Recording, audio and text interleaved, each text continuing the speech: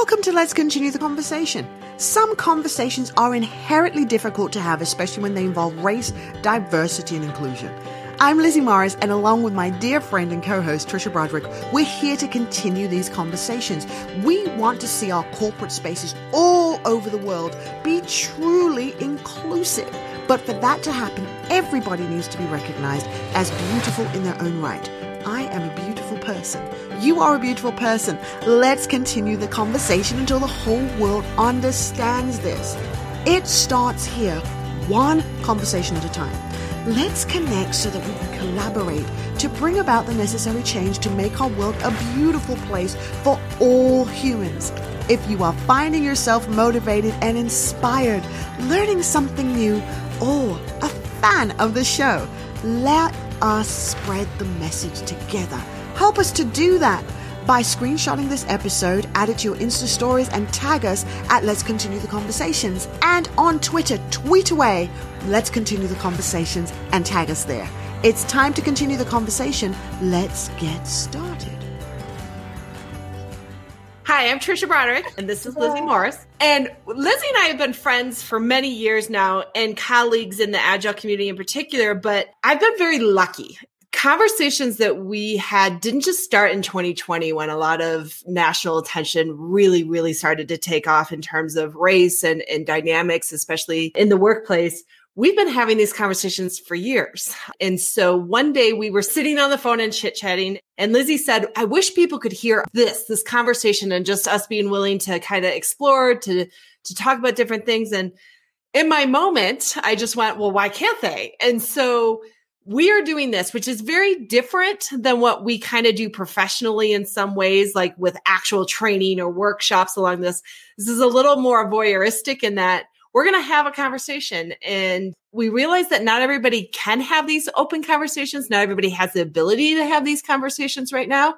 And so we thought if it helps others, we'll share ours. That said, we sometimes forget that we're sharing to everybody and what that means. This isn't scripted. This is just what comes out and what we share with each other as our love and respect for each other. And today, Lizzie, do you want to share who we have as a guest? So we have two guests. We have Stephanie Machler, who is an organization specialist and a PhD. And I love the fact whenever I see ladies like ourselves that got a doctor in front of them now, yes, girl power. It's an awesome thing. And I'm going to actually bring her on and let her introduce herself. Hi. Hi, Stephanie. Please tell everybody a little bit about you.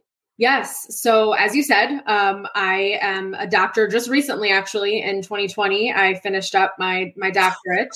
So you're the one person that had a good thing in 2020.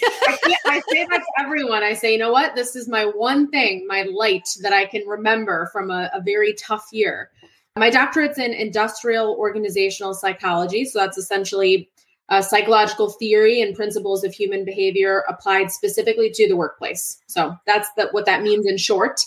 And I do work in the leadership consulting space. So I've been working at a Chicago-based consulting firm called Vantage for about a decade now. And I spent a lot of times with leaders and teams and organizations, essentially helping them get better from a leadership perspective, from a performance perspective, and in the last couple of years from the perspective of DE&I and trying to build leaders and organizations that are more inclusive.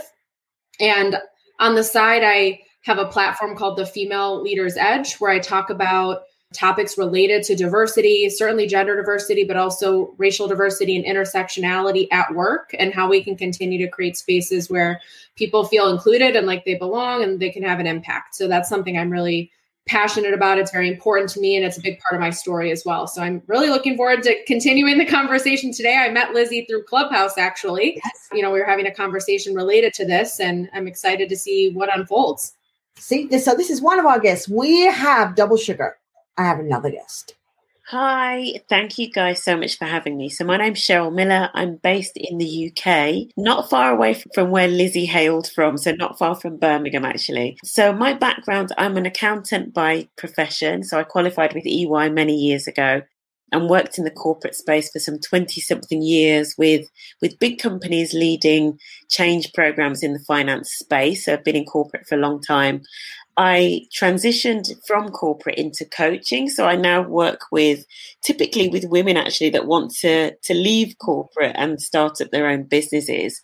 So that's what I do. But before I left corporate, I wrote a book about my experiences being the only blank in the room, as the book was. So the book's called Smashing Stereotypes, How to Get Ahead When You're the Only Blank in the Room. So I wrote that in 2019. That was kind of my mic drop to kind of the world of corporates. But one of the things that came out of that is that since I did the book, I've had a lot of corporates getting in touch with me, asking me to come in and do talks. So I've moved very much more into the DEI space. So I'm kind of coaching individuals, but still consulting with organizations around, inclusivity and what they can do to make everybody, able to kind of show up at work as their best selves. I'm like in awe right now to both of you. Like, it's just so impressive. So impressive. We're here today, and I guess I should kind of do an intro for those of you who don't know me. I'm Lizzie Morris. I'm here as the co-host on Let's Continue the Conversation. And we called it Let's Continue the Conversation because, as Trish was saying, when we started having the conversation on the phone, and I was like, I'm just frightened that once it gets out of the news, this is no longer anything somebody's talking about. Mm-hmm. Right? It goes back under the rug. So if we could keep the conversation going to make sure leaders are paying attention, to make sure our corporate space, even when the rest of the world isn't doing anything, we're still actively doing something to make true inclusion a reality. Mm-hmm. So there's a phrase I use, true collaboration. Because I don't think anybody can collaborate unless they truly connect. And if I'm connecting with you, it means I got to bring my authentic self, whatever that looks like, whatever the packaging of that is at that point in time. I'm bringing that to the table, and you're respecting it and you're being open to it so we can collaborate, make creativity happen. Mm-hmm. So that's my big kind of ethos. And that's why the show is called Let's Continue the Conversation. Mm-hmm. So today we are going to be talking with this fabulous guest, girl power here. It's just so awesome. So we're going. Just as an FYI, this is how all of our conversations go. Like I love it. The thing that we're hoping people will do, it almost sounds a little bit political when we say reach across the aisles.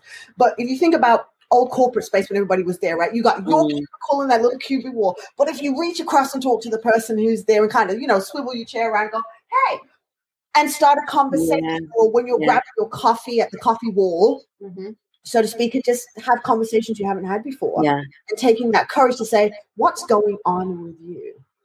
Absolutely. It's so important. I'm totally with you, Lizzie, the collaborative thing. It's so important that in terms of how we fix this, if we put it that way, that we do it together. It has to be done together.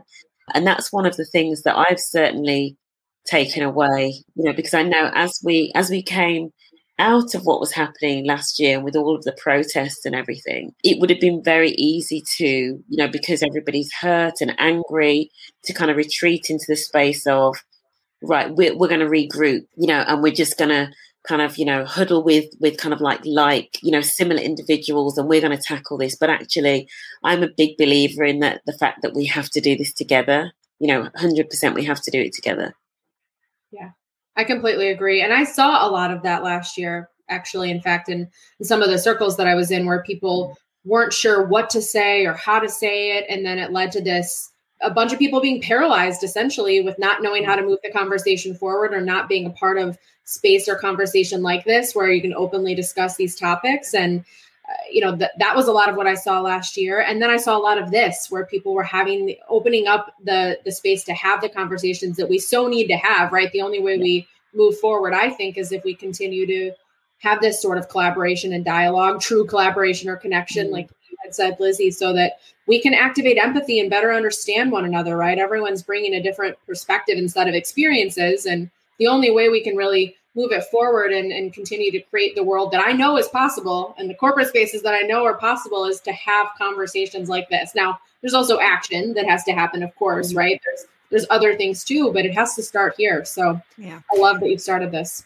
An interesting thing and so I'm fascinated.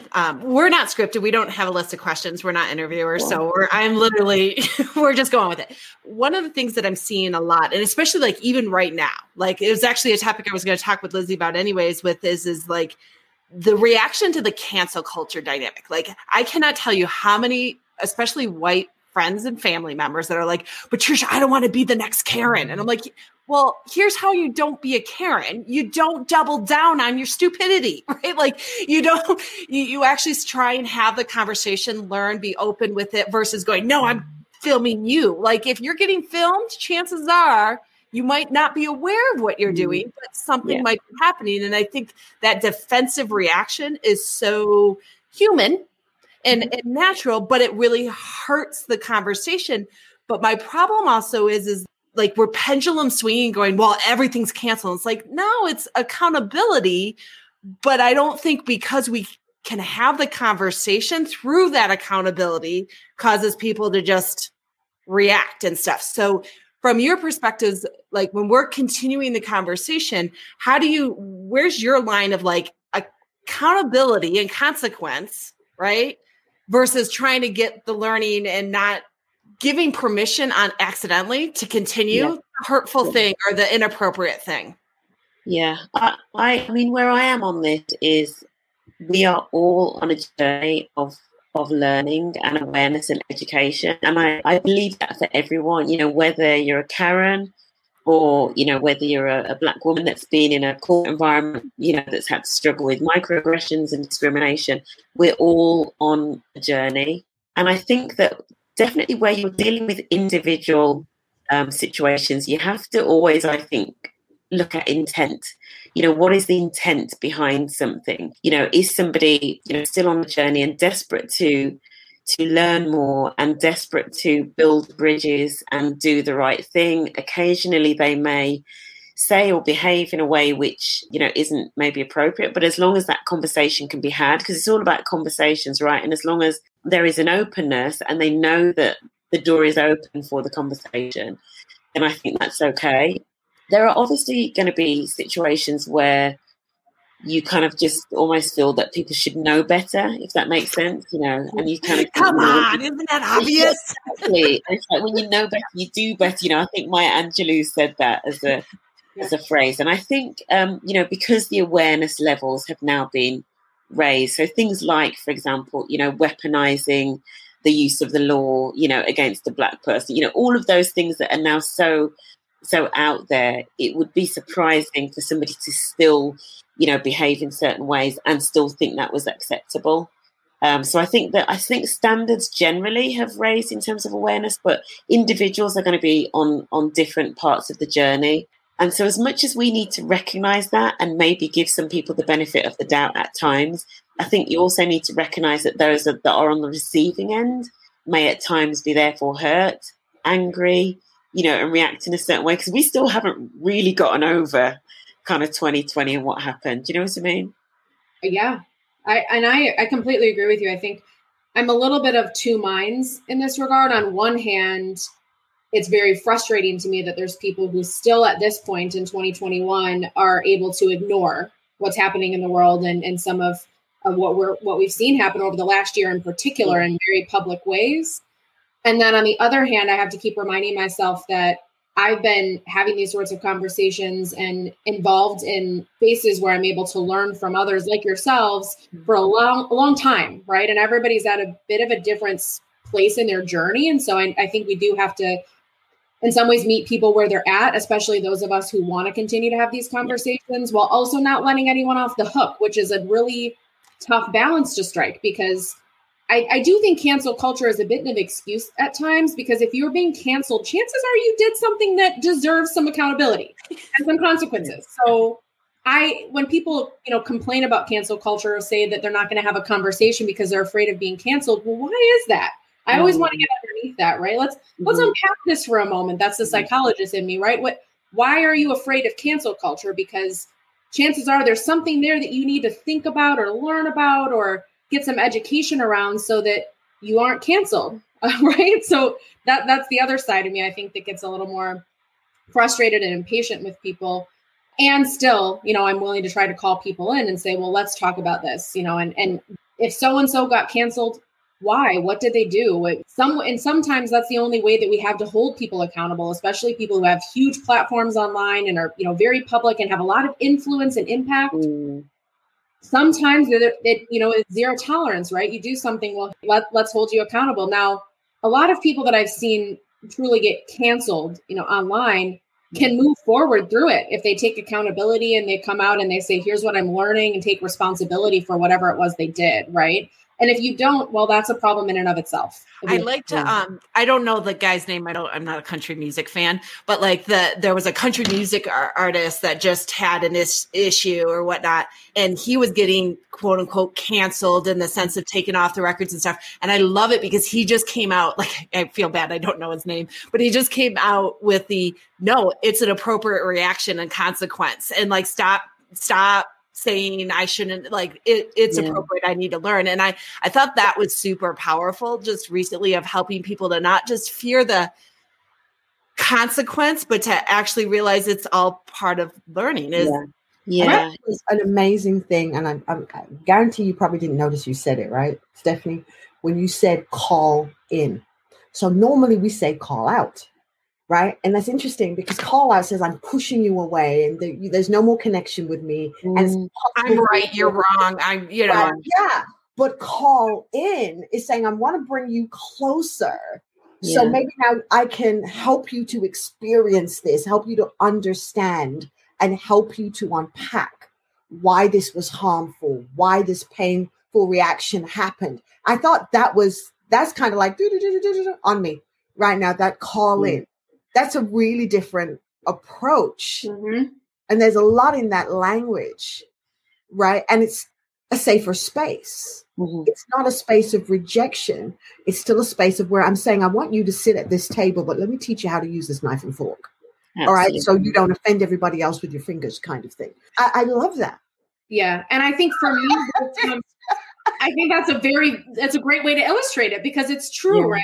And I think for me, there's some indications that help me understand whether I should call someone out or call them in. So I think both are appropriate and both have their place.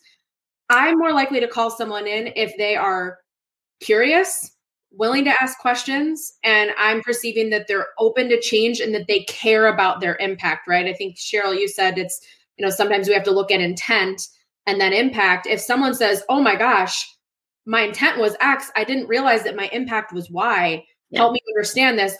Perfect. I will call you in all day long. Yeah. For the people that aren't willing to have that sort of conversation, I think there are points where we have to call out and set a clear boundary and say, I'm not going to use my energy I'm not going to give you any more because you're not ready to have the conversation or you're not willing to have the conversation. But how does that play out in the workplace? It's a difficult one. But the thing I was going to add to what Stephanie was saying is that grace period of, when people are kind of at different levels and learning and maybe saying things that are clumsy, that grace period kind of only lasts for so long. It doesn't go on forever because we all have the opportunity to learn, to be educated. There was all the books that were kind of being shared around last year and still are. Mm-hmm. So the opportunities are there at the moment for everybody to be educated. And I mean, everybody of every race, because I think that, I believe that we as Black people have got some learning to do as well about like internalized, racism and all of that. So the education and the window for being educated in a way that means that you won't then continue to offend in the workplace or, perpetuate the microaggressions. That window is closing. We can't be here still in 5 years' time with people still kind of on a journey learning. I feel that we're at a tipping point. There's a grace period. It's like get on the bus, do the learning so that we can all move forward. That's my take on it. Can we dig into that a little bit? Because there is truth to that. And I'll own it from my part is like, I still say, okay, guys, I still say like, I'm trying to break habits, right? Pronouns are really, really hard for me. And it's more grammar than it is the plural versus the individual. Like it just messes with my mind. And, but I'm trying, I'm learning, I'm doing different things. And so like, I 100% agree with that.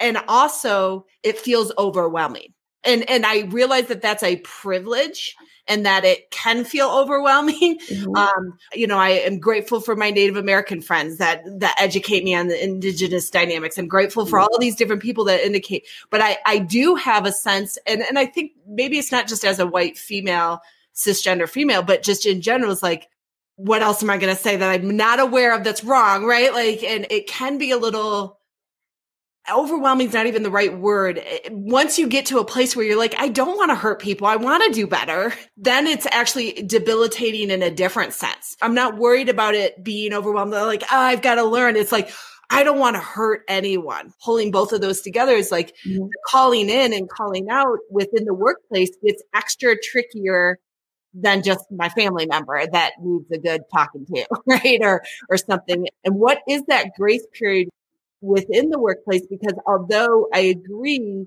it's old, but I just learned new ableist terms that I did not really I say I stand with. And I'm like, oh, I did never think about that. And then that's a luxury. But I think that in some cases, that's always going to be the case, right? Aren't we always going to be learning and getting more vocal in terms of how that impacts people? So maybe that was a long-winded thing. I'm trying to find my question, but the question a little bit is how do we get to a place in the workplace where we can just have this conversation and the call in and call out conversation in a way that protects the people that it's harming, but also recognizes that it may be an ongoing conversation, but hopefully at different levels. Well, and it is, right? I usually tell people this is a lifelong journey you're committing to, because there's always going to be something to better understand in terms of another person's experience in life, in the workplace, right? We're talking about not just race, gender, sexuality, people who are immigrants that are coming to the States. There's cultural nuance and differences, right? You had mentioned ableism.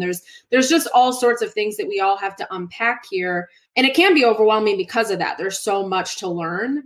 If everyone can commit to just doing one thing every day to advance your understanding here, maybe it's you have a conversation like this. Maybe it's you listen to a podcast episode. Maybe it's you take an action and donate somewhere and get involved. Maybe you read a couple chapters of a book, right? There's a laundry list of things that people can do. And someone said a couple of weeks ago on Clubhouse, we were in a conversation like this and someone, and I can't remember this person's name, so I'm sorry, I can't credit them, but they said, everyone has something to add to these conversations and everyone might have something different to add, right? My skill set is different than Cheryl's, different from both of yours, right? Lizzie has something different to add, and so do you, Trisha. So we have to stop comparing ourselves to other people too and saying, well, gosh, I'm not doing as much as this person, so I'm just not going to do anything. Or, there's this sort of desire or tendency to feel like you have to be perfect to do any work in this space. And you don't. In fact, there's no such thing as perfection, right? It's messy. We're going to open mouth, insert foot at some point. And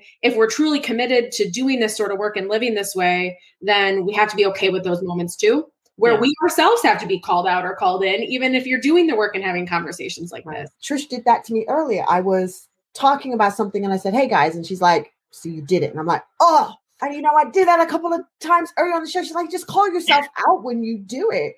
It's like, okay, I need to do that. Because every time it happens, I think about it 4 seconds later. Meanwhile, you're continuing that email. Yeah. And you're like, you're not supposed to.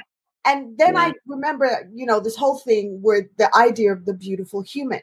Because if you look on my LinkedIn profile, you'll see that I've got that. Because when the pronouns and everything everybody started changing their LinkedIn to they, them, she, her, etc. I looked at it and I was just like, wow, do we have to do this? Are people being pushed to have to do this? Right? Because they're not being respected and cared for, and it turned my inside. Yeah. And I said, in my head, I was like, they're bloody humans. What's the problem? Yeah. Why does anybody have to be discredited in some way because of their choice packaging or transition through packaging, because of where they are in their life's journey and their human experience? I couldn't understand why it was such an issue for everyone. And that's when I said, you know what? I'm a beautiful human. Your humanity is beautiful and our humanity is beautiful. If everybody can get to when I see you, I see another human like me, it means I give you the grace, and it means my intention doesn't stay silent. Yes. Right? Because intention has this funny way of kind of staying in the shadows and you won't know what it is until I've done something and you come at me and I'm like, well, that's not what I intended. Yeah. Well, you never bloody told me your intention. Yeah. So how was I supposed to know?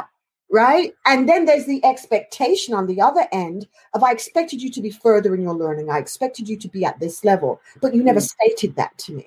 Yeah. So those two things, the intention and the expectation, totally invisible. we've got to find a way in corporate space to articulate those. So on both sides, everybody understands. So then I know, Nicole said, when to give you grace because I know your intention was good. So then I'm calling you in. Yeah.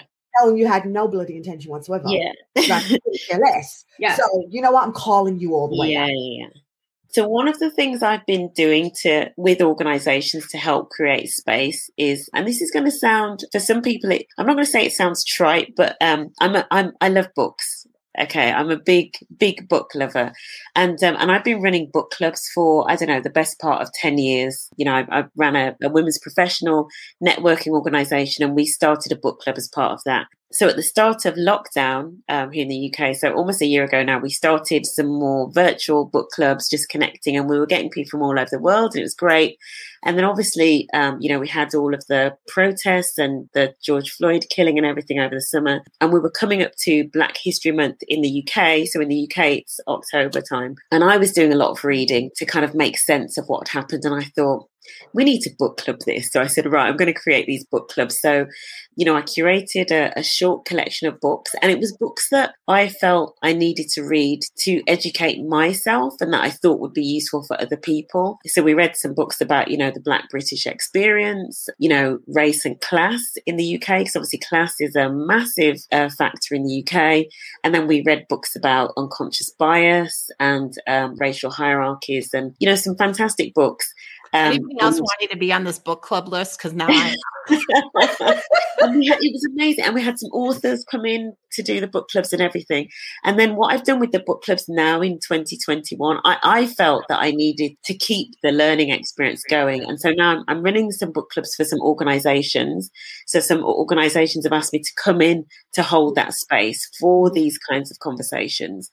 So obviously it encourages the learning and it encourages the conversations, not just in the book club, but when people get back to their desks, did you read that book and what did you think about that? But this year I've deliberately, gone beyond race. And wouldn't it be great, once we can have conversations beyond race? So, so we have looked at books around, transgender, living with disabilities. We had a fantastic author actually from the UK, joined the book club. It was amazing. Francesca, can't remember her surname now, but yeah, joined the book club.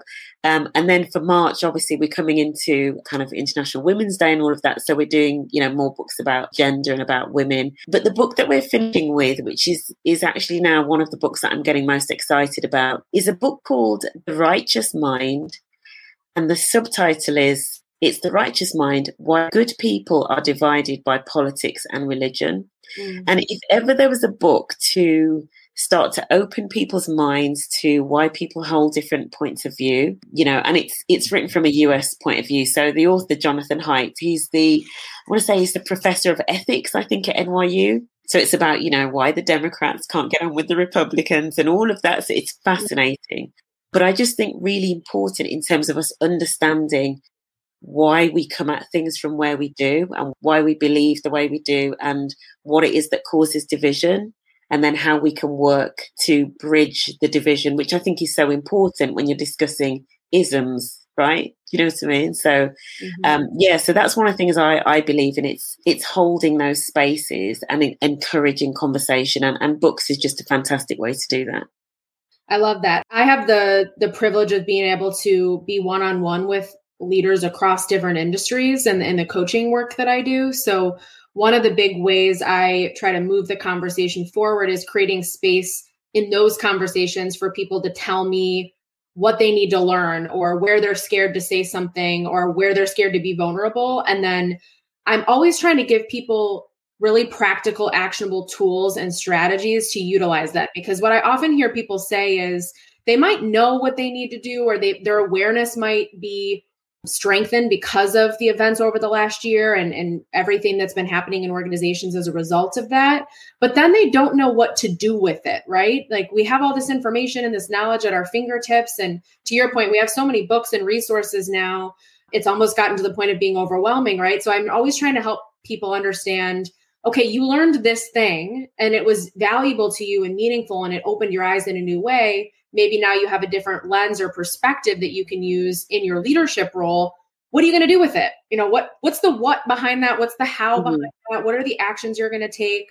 I found that really helps people at an individual level anyway, figure out how they put this learning to use to create space within now their teams, especially for people who are in leadership roles. They have a lot of impact and influence too, right? So I think the more we can move those conversations forward, that becomes this sort of like spider web, right? You have this one conversation, but this person is managing a team of 8 people, then they have that conversation, then that team of 8 has that conversation, and that really starts to move the needle from an organizational context. Well, and I'll add to that and even say there's a lot of risk for leaders. Like I had to do a mea culpa and say, conversations I was told were taboo in the workplace. Like you don't talk about these things. And I did a lot of damage to other leaders as well as myself in terms of that. And so it's why I even do like a mini like intro to microaggressions of just like be able to spot them a little bit and see those specific to workplaces. And it's just, and then I point them to experts beyond that, because like the dynamic of how many leaders are putting their organizations, their customers, their teams at risk by not learning these tools and not learning what their role is, because it's not just even the influence, which I 100% agree with. I think legality is coming too for a lot of leaders and workplaces. If you don't start learning these tools and kind of like that grace period of like, well, it's okay that you don't know. Like, no, this is becoming as much of an expected topic for me, for leaders, especially senior leaders, to understand and be able to address as any HR related topic or strategizing and other skill sets I expect leaders to have. Yeah. I'm a big fan of David Solomon, the Goldman Sachs CEO. And when you think about that, I think was it 2 or maybe I'm going to say 2 or 3 years ago when Goldman Sachs came out and said, we are not going to support the VC investment process for any organization that has an all-male board. They were putting their money where their mouth was in terms of saying, we're not going to stand for a lack of inclusivity that we see in your leadership teams. And so when companies start to feel the pain of that, then they will take action, because unfortunately, some people in the C-suite are only motivated by the bonuses and and it's when it hits them financially or the company financially, that's when they take action. So, I think Goldman Sachs in terms of what they've done there, and obviously there are lots of other organizations, but it's just Goldman Sachs is such a financial powerhouse, and them taking a stand on something like that, organizations will start to shape up. Yeah, I agree. And I think what you said, I think is such a good example of trying to match up the reality of the current corporate settings we're working in with aspirationally and ideally where we'd like to go, which can be tough, right? Because the reality is right now that, to your point, sometimes people are only going to take action or do something different if it hits them in the pocketbook, because organizations run on capital. And a lot of times we're looking at, especially for public companies, right? It's the bottom line. And are we meeting our shareholder needs? And are we making money? And are we generating revenue? And that often flies against having executives or leaders or companies invest in things like diversity and inclusion or green energy and things that impact the environment, right? There's things that just are sometimes competing priorities, for better or for worse. But I think that if we can learn to continue to speak in the language of executives and the people that are making decisions that have a seat at the table, and adapt our messaging to speak in a way that resonates with them, that is really helpful, right? I see a lot of people that are continuing to try to have the same conversation over and over again and maybe not getting some traction. And usually my coaching is, if you really care about this and you want to get to this certain outcome, find a way to get to that outcome by changing up your messaging, change up your language, right? Not everyone's going to get on board with this just matters because it's a human issue and we should care about it. That would be my argument. But I also know that doesn't hit everyone. What's in it for them. Yeah. Right. Absolutely. Yeah. So and that comes down to, we had a comment in from Nicole, and she said money talks. One of the things I got a lot that was really pushed when I was doing the DI certification was, when you're talking to organizations, you've got to make a business case. You do. Now, we're used as professionals, right, at the levels we've worked at, of making business cases for different initiatives, etc.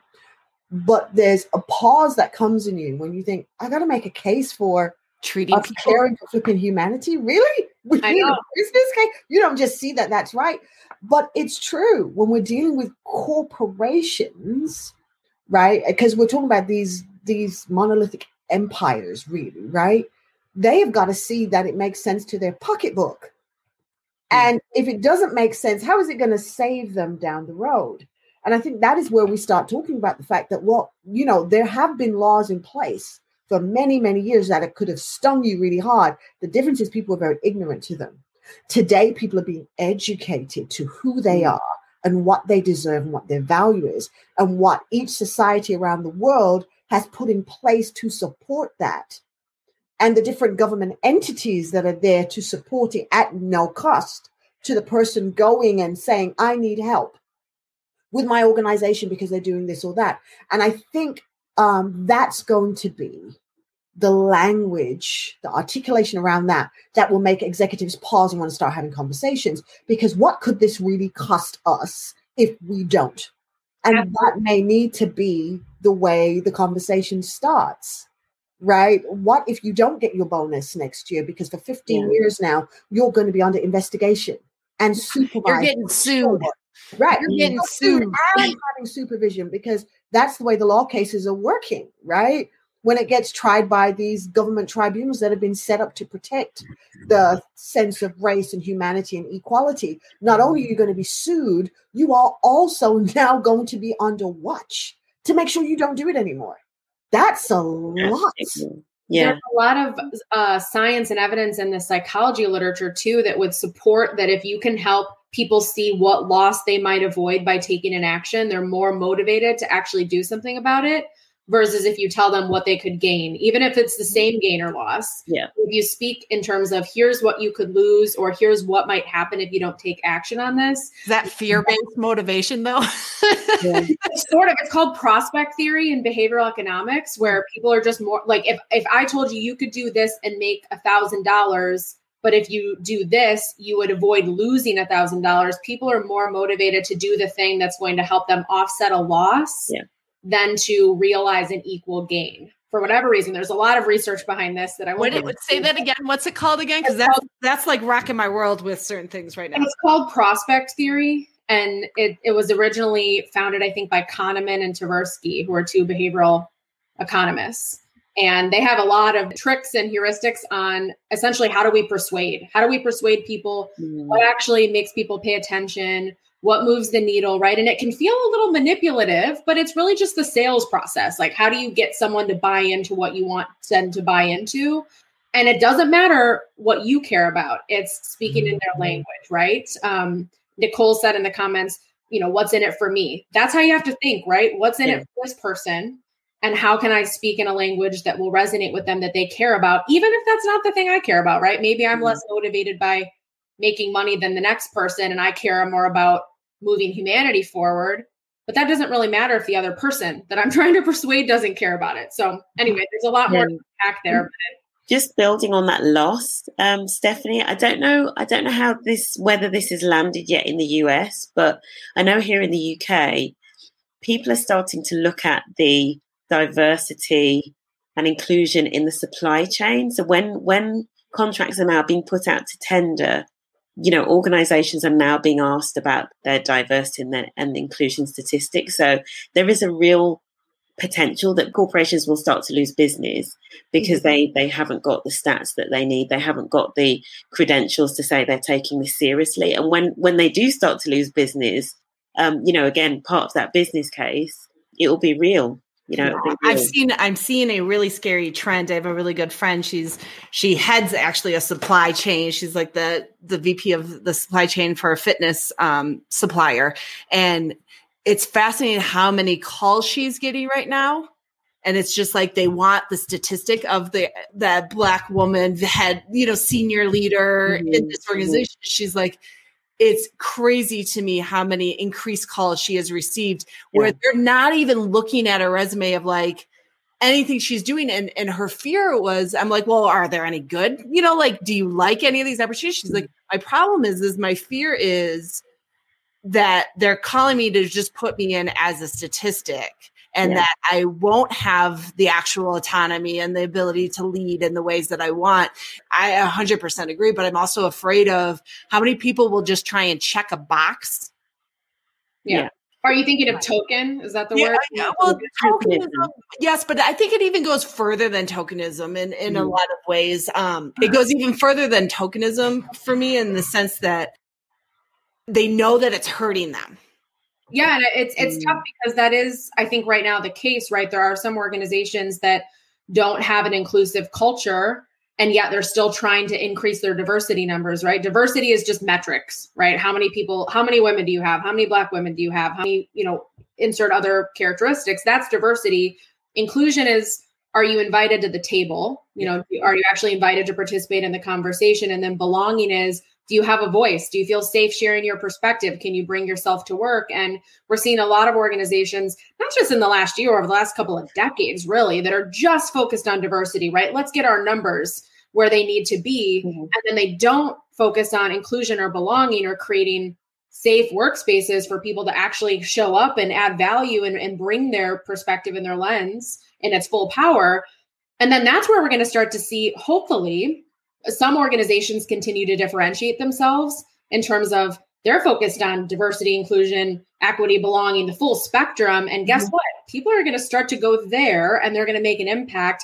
And then that's going to start to change the narrative for other organizations. So one thing that I think is a positive from my perspective in terms of just thinking about board seats and boards for organizations, a lot of people sit on boards for multiple organizations. So if we can continue to get more representatives on boards specifically, and I'm going in a bit of a different direction, but I think that's going to be one way to really move the needle because boards have a lot of power. They have influence. They can really provide strong recommendations to the executive leadership team within certain companies. So if we can get more representatives on boards and have truly diverse boards in terms of gender and race and culture and background, that's really going to move the needle. And I think especially when people sit on multiple boards and they see, oh, well, company X is doing this and here's the impact. Then they take that example and story to another board they might sit on and they say the same thing there. So I personally think that's one way to continue to move the needle in the right direction, right? What we don't want is people checking the box out of fear for losing something. But that might be the reality with some companies. And I think for people that maybe that's a stepping stone that's required for some to just even to move. But to Cheryl's point, like very small grace period for me. And, very, very small. And people have to make the decision, right? Am I willing to, if I get that call, am I willing to go there knowing that I might be a check the box person? Am I willing to go in and make some sacrifices and, share my perspective and move? And what's my exit strategy? But am I willing to do that? If the opportunity is good enough, sure, maybe, right? And then you go elsewhere. But that's that reality ideal sort of balance again, unfortunately. I guess that really does pull to where we talk about leadership. Because for many organizations, although we see the C-suite, there's the board that's above the C-suite. And we don't often refer to the board's directives, right? Because if you've got a C-suite that's all about diversity and inclusion, you've got a board that isn't. That right there is going to stop a lot of things happening. Exactly. And then you're going to have those who now have to go back to the board and say, look, if we don't do this, those dividends you were looking to get, you aren't going to get them. And here's what it's going to cost you, board members, if we don't actually now start taking these steps. So we're probably going to begin in many organizations with what you're talking about, the survival boat. So you are going to allow us some more time to exist in our industry without anybody socially shaming us and us losing our major, business if we bring you on. But then, like you said, if I go into that organization, I've got to make a conscious choice and say, okay, am I willing to be so-called the sacrificial lamb that's going to trailblaze to make it easier for people who come in who are like me? So when they get here, they can belong. Otherwise, the statistics we can often look at is not just who you bring in the door, it's how many actually stay. Yeah. Well, I have a theory. I was going to say, you're absolutely spot on, Lizzie, because diversity without inclusion, it's a negative ROI.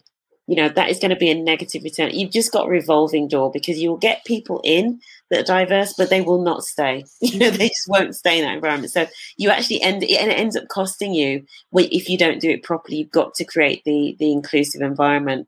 I think that the board structure here in the UK, well, it differs depending on the nature of the organisation, but here the C-suite tends to be the executive board, and then often you have the non-executive boards. But a really good example, actually, that picks up on the point that you're making about the importance of boards. There was the ex-CEO of Credit Suisse, Tidjane Thiam. So he was, first CEO of like a, kind of major financial institution. And the board that above him, just as you were saying, were not aware at all. Let's just put it like that. I mean, when you read some of the stories, it is horrendous, how they behaved. And he ended up leaving, and at some points in terms of things that happened, he was literally close to tears. It's terrible, but definitely worth reading, because I think, back to your point, Stephanie, in terms of the importance of those boards right at that top level. Because, there's that saying, isn't there? The fish rots from the head. Yeah. So you get it right at the top, it eventually is going to cascade down. Absolutely. We want to open up questions. Like, we've had some great comments that came in, and I'm looking, and I saw there was a comment by Nash, and he was recommenting on what Nicole said, what's in it for me. It's definitely the biggest hurdle for leadership to create a cooperative environment for longevity, sustainability of the organization. I loved the idea of what maybe is that formula for the longevity and sustainability. So sustaining it so it stays this way now, and it gets the opportunity to keep improving and improving, because if it doesn't get to that sustainability, we're really not going to get much improvement.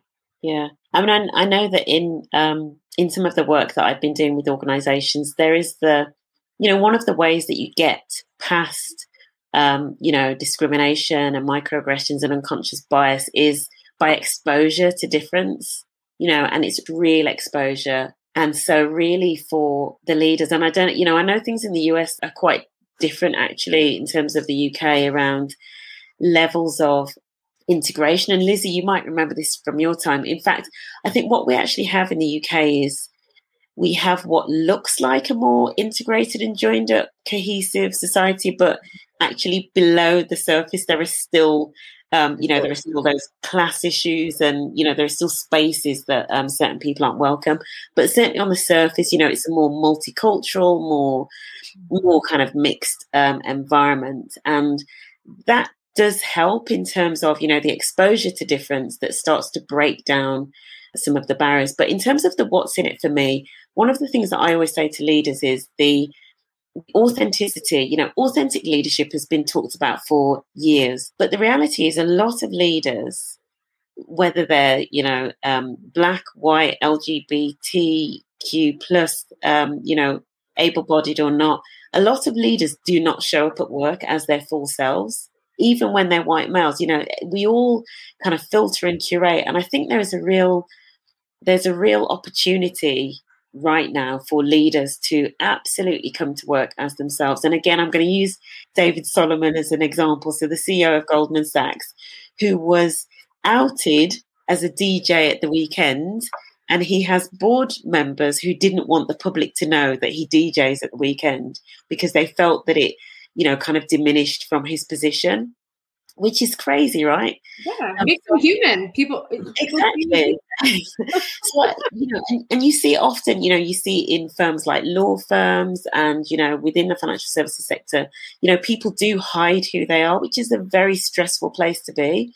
So just on a human level, in terms of the what's in it for me, if we could all go into workspaces and just be fully ourselves, I think that in itself strives for a much better, healthier kind of workplace environment. I was having a conversation earlier where we were talking about the definition of professionalism, and that what professionalism has meant is that I have a steel door when I walk into the office that blocks out who I am as a human. And all you're concerned about is what I bring to the role that you hired me for. But everything else, there's a steel door behind it until the clock clicks that I can go back to being a human again. And then the steel door gets opened and all of me comes back to the space. Yeah. So I think we are actually going to have to work on redefining what professionalism is. Well, I always joke, I hate the saying when people quote it's just business, it's not personal. I'm like, first of all, you're quoting a fictional movie. Second of all, you're quoting a mobster fictional movie as a business best practice. Like, stop.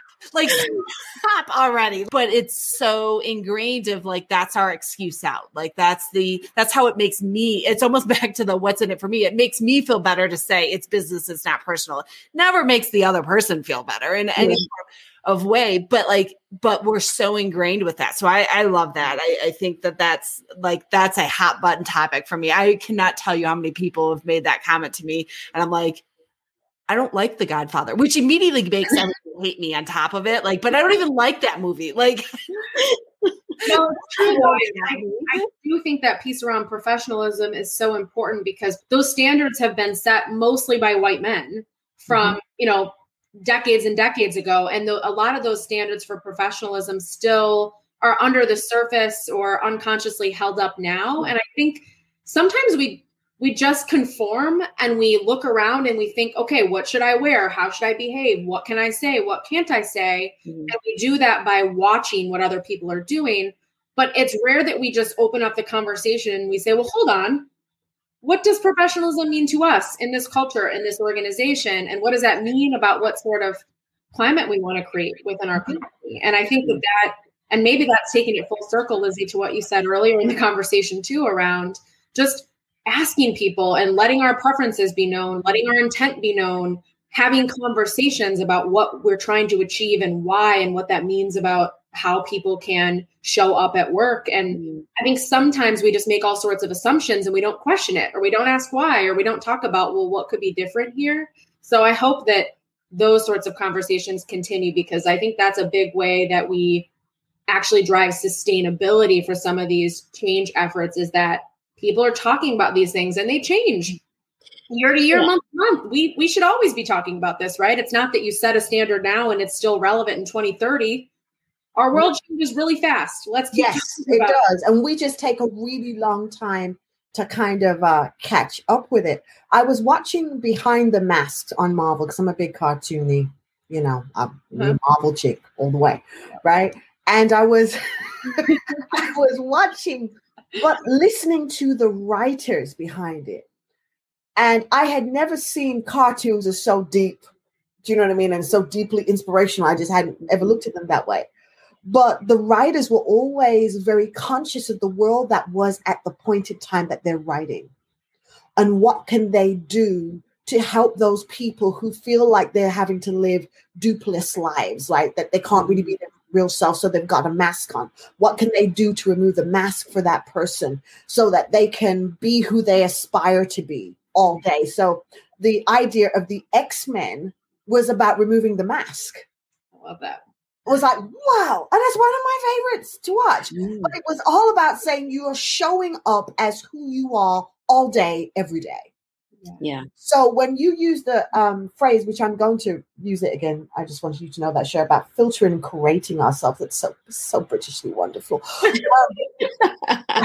I'm absolutely going to use. I'm going to use that in my talk tomorrow, right? And I'll give you all the credit for that, because that's what we've been talking about that we're doing. Yeah. And I expressed last year, I had done that for years. I would never. It wasn't until literally. We had a conference, an agile conference for our industry, and we had a panel for Black women, right? And we were talking about what we've been going through and et cetera, that I would ever have thought about being in the professional zone with twists. I've always worn my hair straight, right? And long or weaved or whatever, but it's always done it my whole career. My branding is like that whole thing, right? Because that's the look.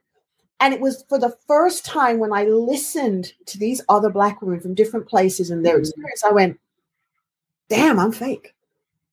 It was a real slap in my face that I'm thinking I'm being so authentic, but no, I'm being so fake. And I had little notches on my belt. When I've done this, then maybe I'll allow my real hair, or maybe I could go afro. I could cut my hair short. When I've achieved this, when I've got this name in the industry, when I'm this, there were all these little steps I had that said, okay, at that point, I can show up as who I really am unfiltered and uncurated, just Lizzie.